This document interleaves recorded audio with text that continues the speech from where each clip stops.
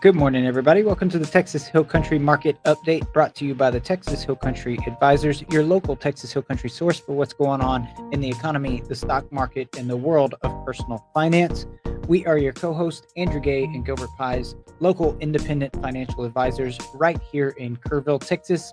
It's almost 9:30 a.m. on this beautiful Thursday morning. We got some sunshine out there, and we got plenty of things to talk about going on in the market, in the world of finance. So let's jump right to it.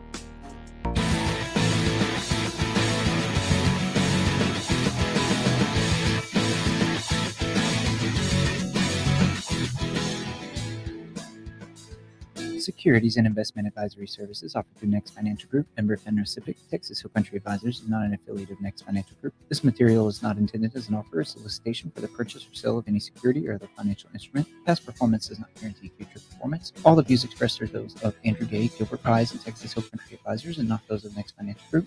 The S&P 500 is a market cap weighted index composed of common stocks of 500 leading companies and leading industries of the U.S. economy, and the Dow Jones Industrial Average is a price weighted index of 30 actively traded blue chip stocks.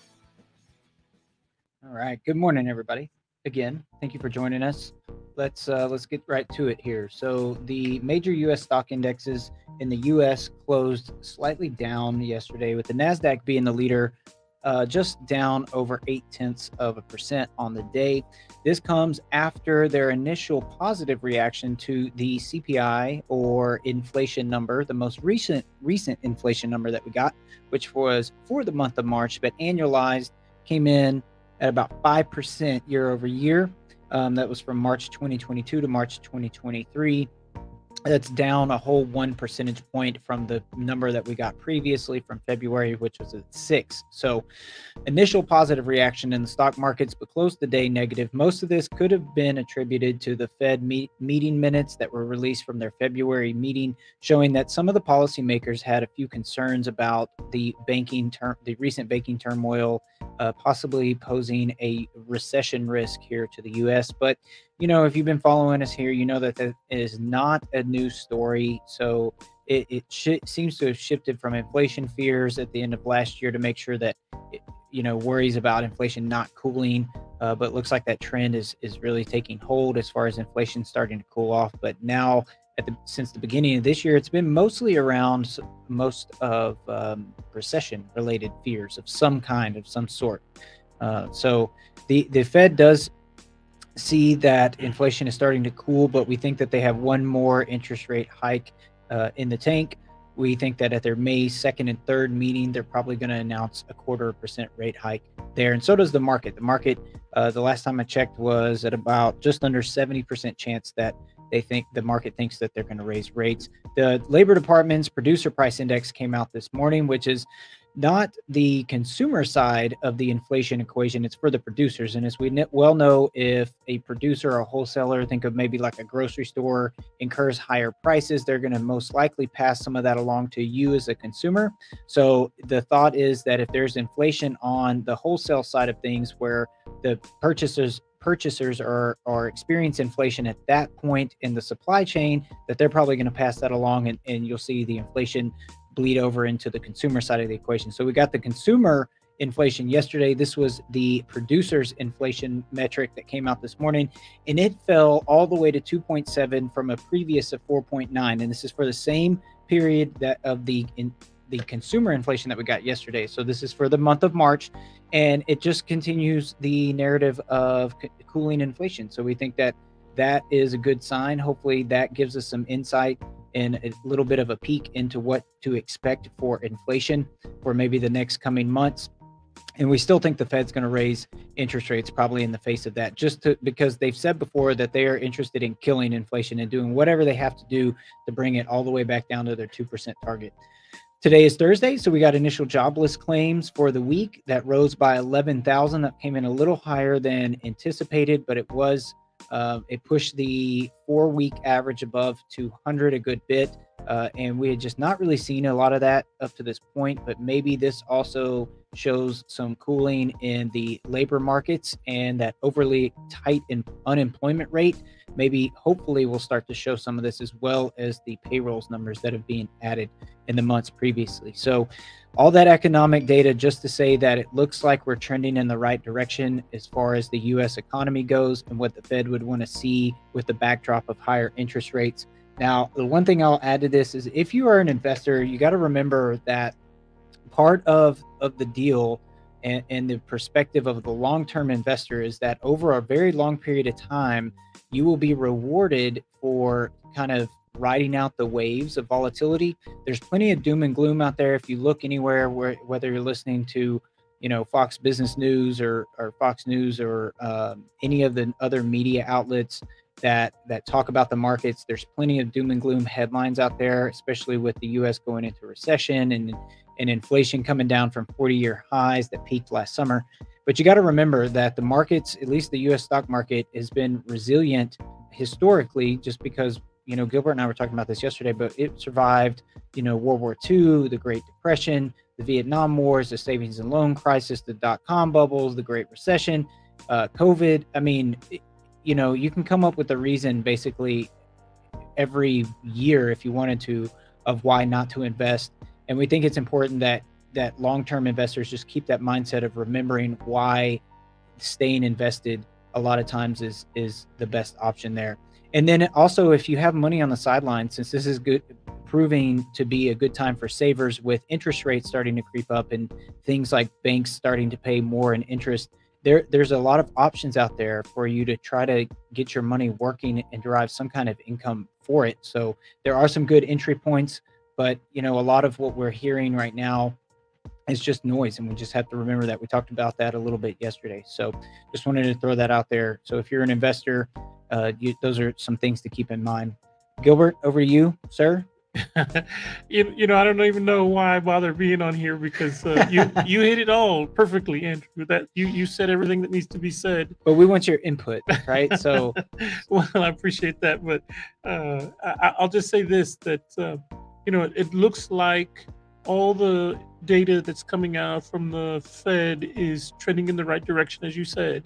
I would reserve judgment. I mean, I think if I had to make a decision today, I would say too that the Feds are probably going to raise one more time in May. But if we happen to get lucky and PCE comes out later this month for month of March, if PCE comes in better than expected, who knows? Maybe the Fed doesn't raise rates in May. So I think I would reserve judgment until then for sure. But PCE comes out at the end of the month, and then the Feds meet in May a couple days later. So they'll have some data to provide. And I think if the Feds do raise rates one more time, that they could always drop them back whenever they wanted to. So I think they're going to be more aggressive than they may want to be initially, because they know they can always drop them back if they had to.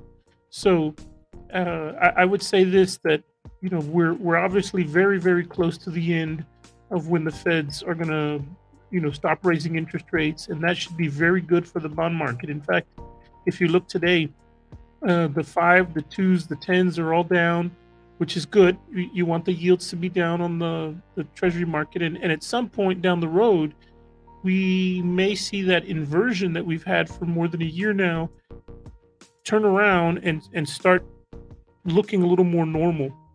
We're going to talk about that just for a little bit, expand on the inversion. What is that? Yes. Well, right now we have what's called an inversion. And what that means is that short-term interest rates on the 10-year treasury or the 2-year treasury are higher than the 5 and 10-year rate that you would get on a 10-year on a treasury bill. That's not normal. Normally, what happens is the shorter the term, the less you would expect to earn. The longer the term, the more you would expect to earn on your investment. And that's usually what we call a traditional yield curve. Shorter term means you earn less. The longer the term, the more you're going to earn. So you would expect what you get paid to be higher. Right now, for the past year, we've had an inversion where short-term interest rates are much higher than longer-term rates, and it's a head scratcher. It does a lot of weird things, and Right now, what we're thinking is that at some point we should see, and I think we can say that now, especially that the 2-year Treasury has dropped below 4%, and hopefully will stay there. And then at some point, if it drops off some more, might see the 10-year Treasury either move up a little bit or see that 2-year Treasury drop off more, so that it then becomes less than what the 10-year Treasury is.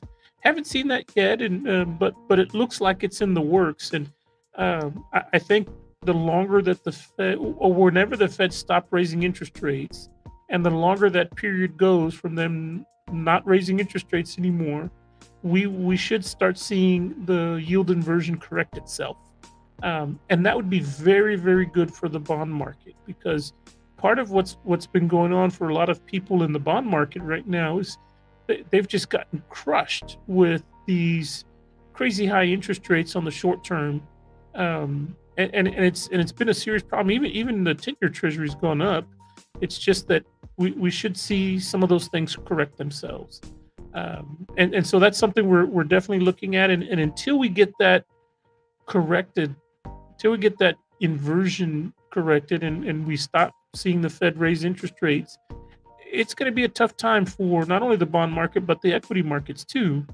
I'll give you a good example. Right now, we've been talking to a lot of people. A lot of people are telling us, "Well, why should I invest in the stock market or any equity type of investment?" Um, and they can pay us, anywhere from 3 to 5% in dividends. On a common stock, it's not that hard to find 3 to 5% in dividend yield. Uh, you know, 2, 3 years ago, that was fantastic. 3 to 5% on a dividend yield on a common stock. But now, when you have CD rates that are paying, 490, 480, close to 5%. Heck, last week they were above 5% for 1 year.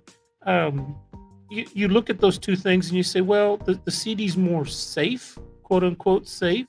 It's got some principal guarantees that you don't have in a common stock. Why should I invest in the stock market when I can get, a better or perceived more safe yield in a short-term CD? Well, that's true. It's a very difficult thing to justify. But remember, with a CD, you only get the stated rate for a period of time, and that's it.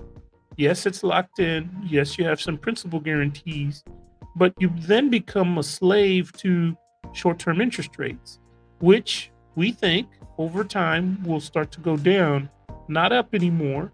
And then all of a sudden, that 5% yield or 3 to 5% yield on a common stock starts to look better. And right now, we're just in an environment where it doesn't look better. But over time, those things will change. And I think as soon as the Fed stop raising interest rates, it's going to be much, much, much better opportunity on in the stock market or in a equity that's paying 3 to 5%, or even a bond. Because right now, bonds, some of the higher quality bonds are paying 4 to 6%, depending on credit rating and term and all that good stuff, and issuer. So I'm just saying that as soon as the stock market, or as soon as the Fed stop raising interest rates, things will look much better in the investment markets. And when you look back on this period, especially 4 or 5 years from now, we're going to look back at this period and say, man, that was kind of crazy, but look how things have changed. And that's the one constant in our economy and in the world that we live in. There's always change. And so right now, if you're a current investor, just be patient. The change is coming. And I think there's always good opportunities, especially right now, to look at. Yeah, and I think patience is key for long-term investors. If you look at how that's played out historically over the long term, Right. Not necessarily on a year-to-year basis, like a calendar year to calendar year or anything like that. But if you look at how that's played out over the long term and just riding the wave, it typically says that more aggressive side of investments will have historically outpaced inflation, right? And you want that, because if inflation's running at 8% or it's pretty high right now, and you're only earning 5 on a CD, you're actually losing purchasing power. So your dollar is not worth as much the next year, even if you earn 5% in the face of that higher rate of inflation. It doesn't do a whole lot. You're still going backwards. Yeah, in a CD, think of it this way: you're losing money, purchasing power. You're losing money safely. Yes. which is still not good. So we always try to balance the risks with reward, and you have to remember that principal protection or risk to your principal is not the only risk you need to manage. There's a lot more risks. You need to manage inflation risk. You need to manage purchasing power risk. You need to manage all kinds of other risks besides just principal protection. Got to get the whole picture, man. Yes. Okay, guys, I think that'll do it for us today. Thank you very much for tuning in. Hopefully you enjoyed what we had to say today. Don't forget, interact with us, share our content. It helps other people find the show. We are on Facebook, LinkedIn, and YouTube most weekdays that the stock market is open in all places podcasts are possible, including Spotify. Thank you guys so much, and enjoy the rest of your Thursday. We'll catch you back here tomorrow morning.